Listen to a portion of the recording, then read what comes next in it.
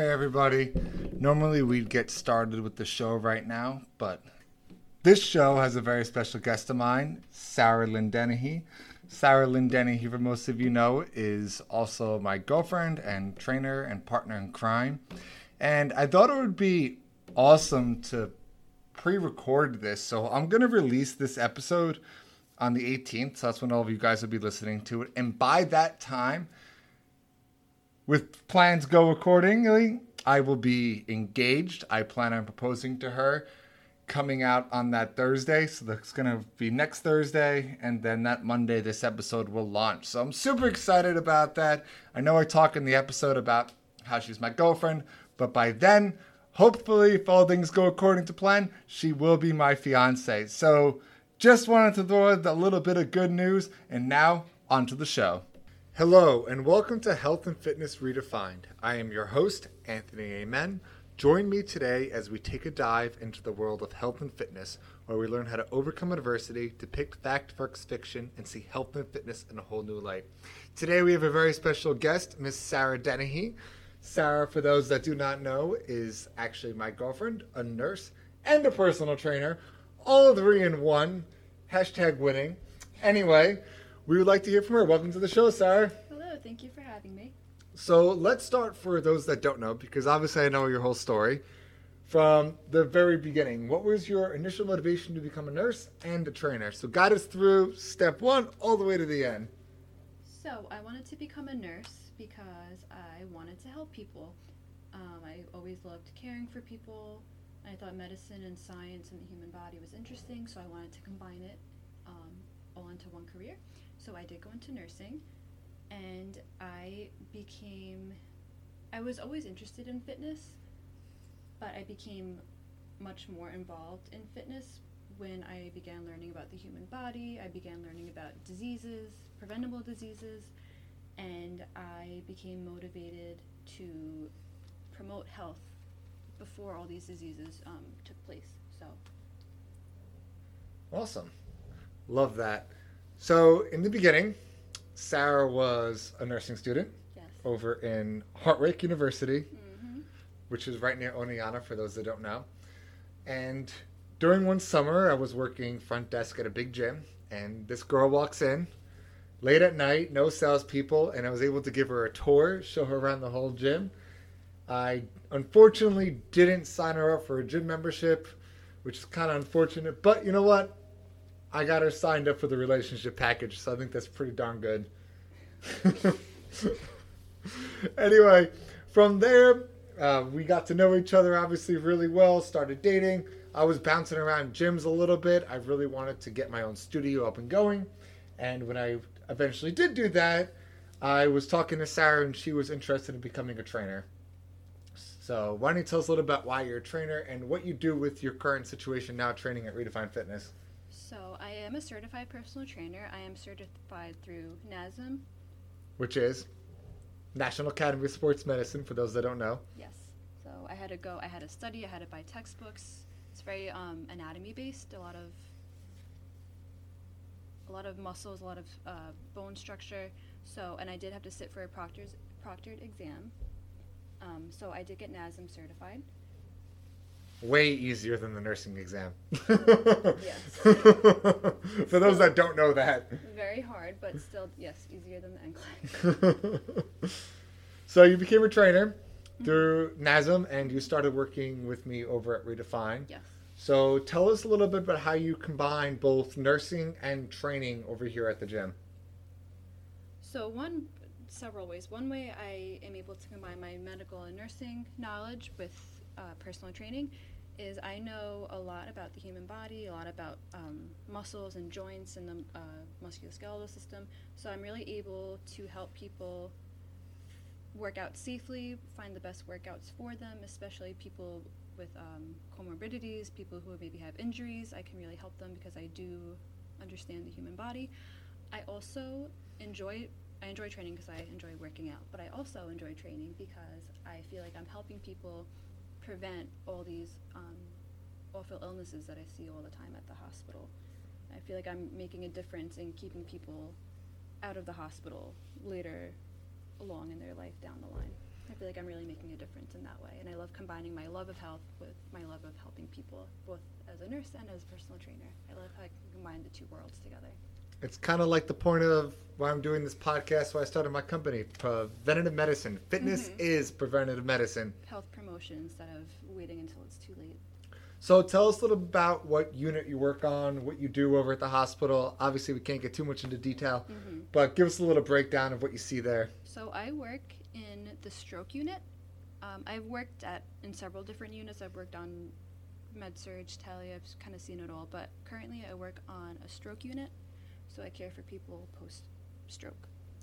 Awesome. And what is a stroke? A stroke, there are two kinds of strokes. You can have an ischemic stroke, which is having a blood clot block off blood supply in your brain, or a hemorrhagic stroke, which is when you have a bleed in the brain.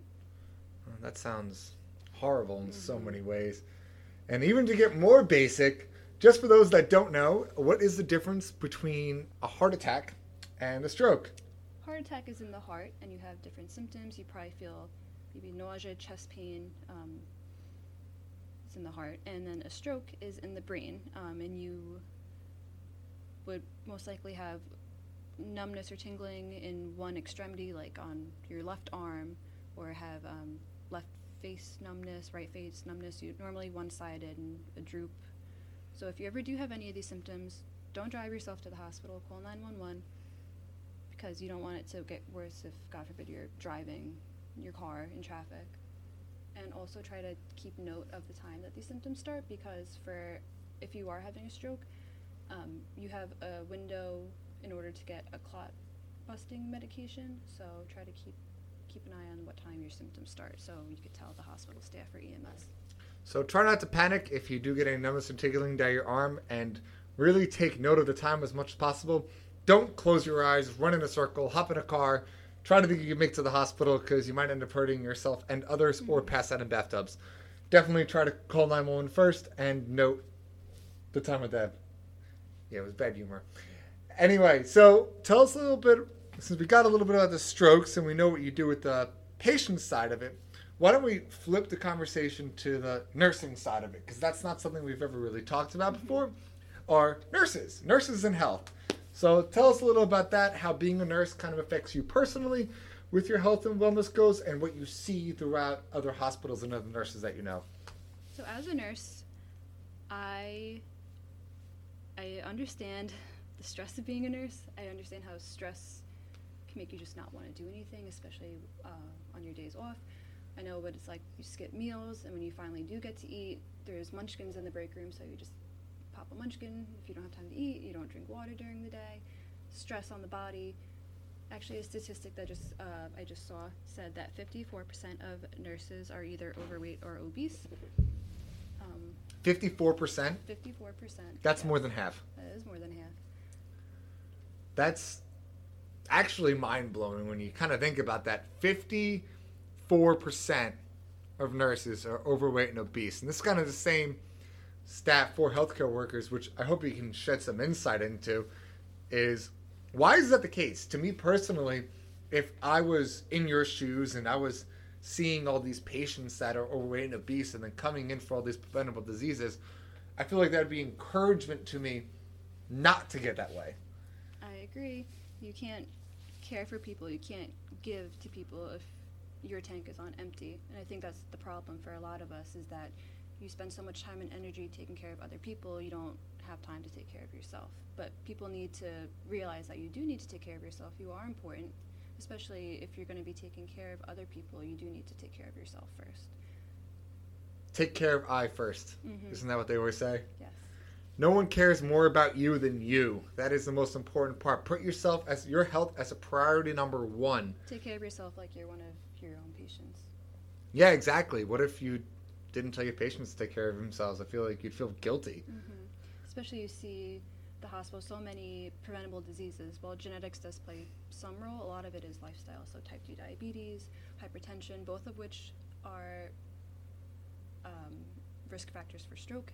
Being sedentary in your lifestyle, making poor diet choices, high levels of stress, it all leads to cardiovascular issues, leads to stroke issues, leads to diabetes, type 2 diabetes. So what kind of advice can you give your fellow nurses to kind of get themselves motivated and get going I would say, I know it's hard sometimes when you have a very chaotic day. It's hard to think about anything other than work, but really try to take a step back and just realize that you're important too. Obviously, like, your patients are important, but you are important. At the end of the day, you need to take care of yourself. And like I said, you can't take care of someone else if you're running out empty and you're not taking care of yourself and you're not healthy and you're becoming pre-diabetic and you're having high blood pressure issues. You need to really just focus on yourself. Also, not even cardiovascular health, but also you're lifting patients, you're pushing beds, you're doing all these crazy gymnastic moves at work. Gymnastics moves. It feels like it. Nurses are very prone, nurses, aides, everyone who works in healthcare, you're prone to a lot of back injuries, musculoskeletal injuries, so it's really important, I think, when I work out at the gym, I focus on a lot of functional movements, a lot of core strength, a lot of leg strength, focusing on how to bend properly, to lift properly. I think that honestly has prevented injuries at work, and I think a lot of nurses should also keep that in mind. Injury prevention, that's a very good one for a lot of different... Not even just for anyone, really. Especially as you get older, everyone needs more functional movement practice, but especially if you're a high-risk job where you're lifting either people or equipment, any kind of job that's very physical. Yeah, I mean, you're trying to lift people that are in there. Most of them are probably overweight, I would guess, because they did suffer from a stroke. So trying to get someone who's 200, 250 pounds, turning them by yourself, that sounds like a lot of work. It is.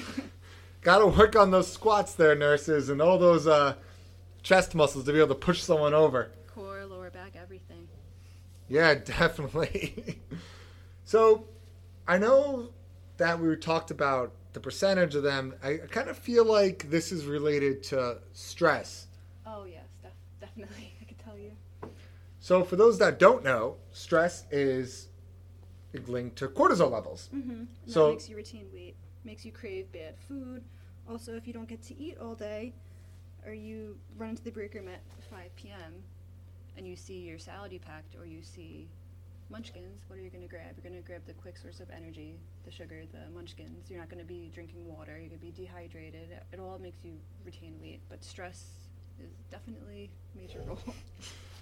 So I feel like this would be at the responsibilities of the hospitals and nurses to take accountability for themselves to both pitch in and really change this and try to make the jobs maybe a little less stressful for you guys. Yes, I agree. Also, on your days off, I know I'm guilty of it too. If I worked 3-4 days in a row, my day off, I feel like a slug and I don't want to do anything. But you need to use the time that you do have when you're not at work and you're not crazy stressed and running around like a chicken with his head cut off. You need to really use that time to take responsibility for your health. Maybe sleep in a little bit, but also go to the gym. Really, whatever gets you moving. If you can't make it to the gym that day, just go for a walk, go for a hike. Do something for yourself that's going to help you 30 years down the line. On top of it, I really see the connection between mental health. Oh, yes. Anxiety, depression. I don't have the statistics in front of me, but I know they are higher than the average person in nursing.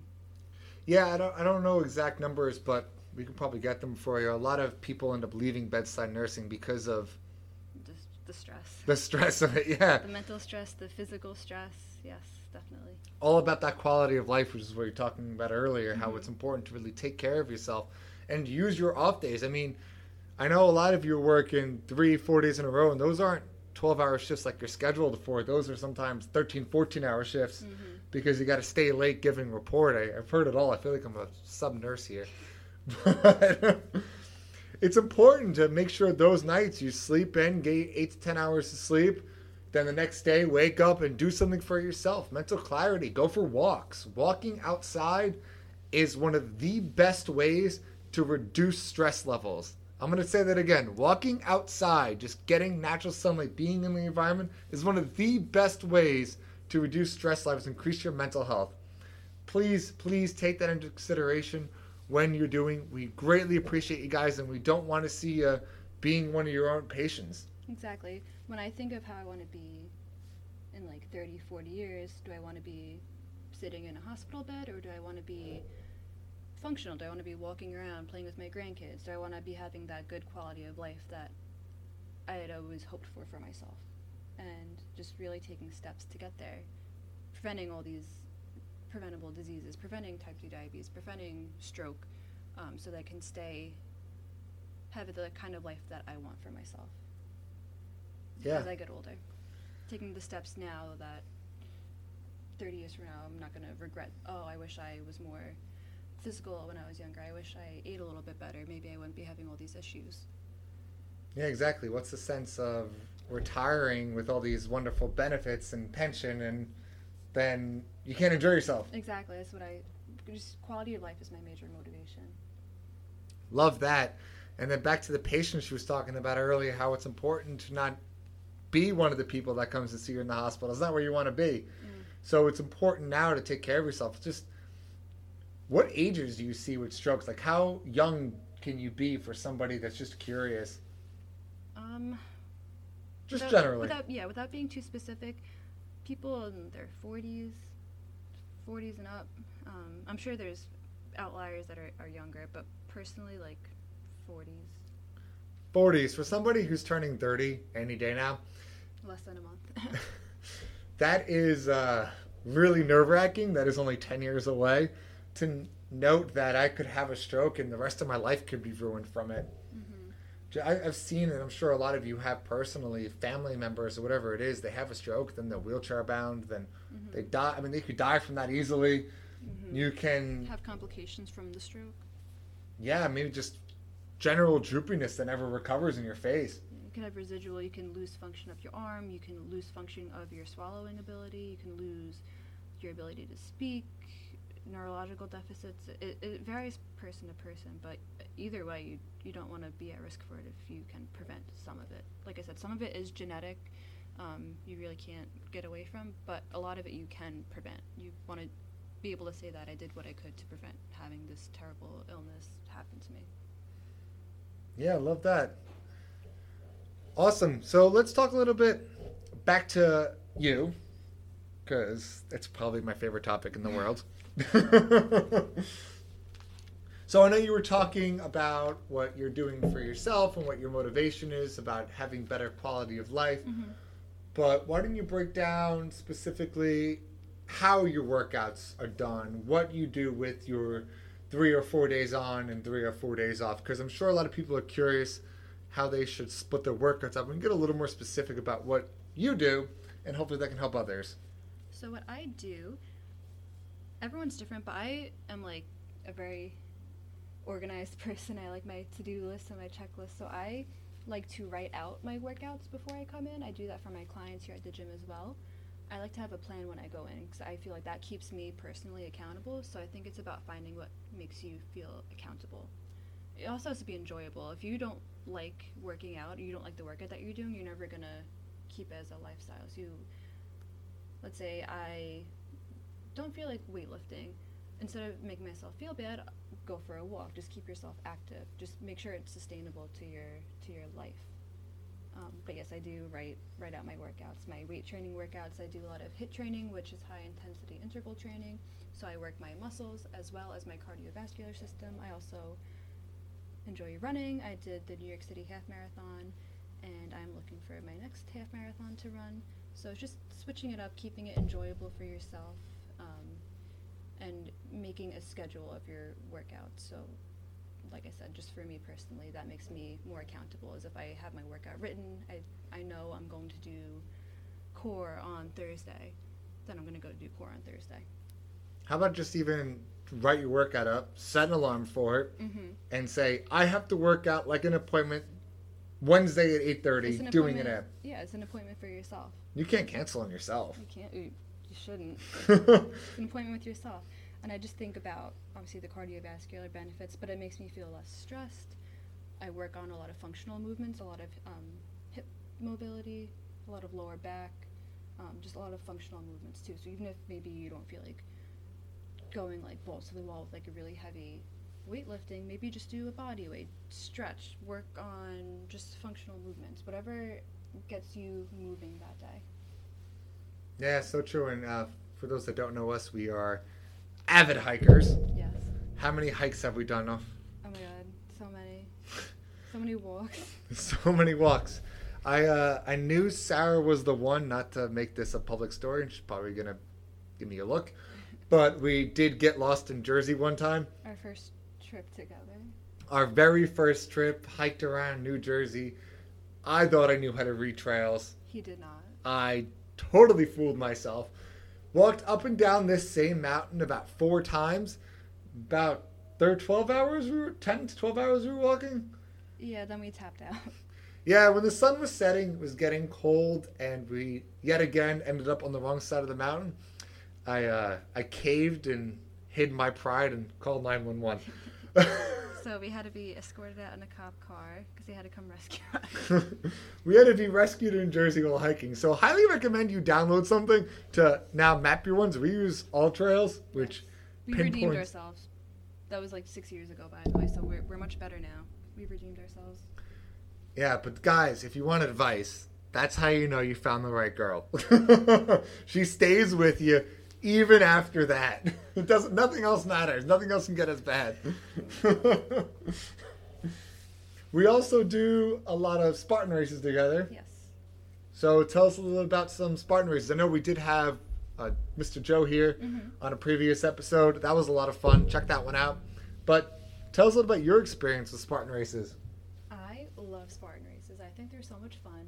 And it goes back to what I said. You need to find fitness that you enjoy. If you dread doing it, you're never going to do it. I love Spartan races. I think it's so fun to like run through the mud and like climb stuff. I personally enjoy it because it's cardio, it's weight, body weight. You're pulling yourself up over things. I like the camaraderie too. You go with like a big group. Everyone helps each other. I love it. I love obstacle races.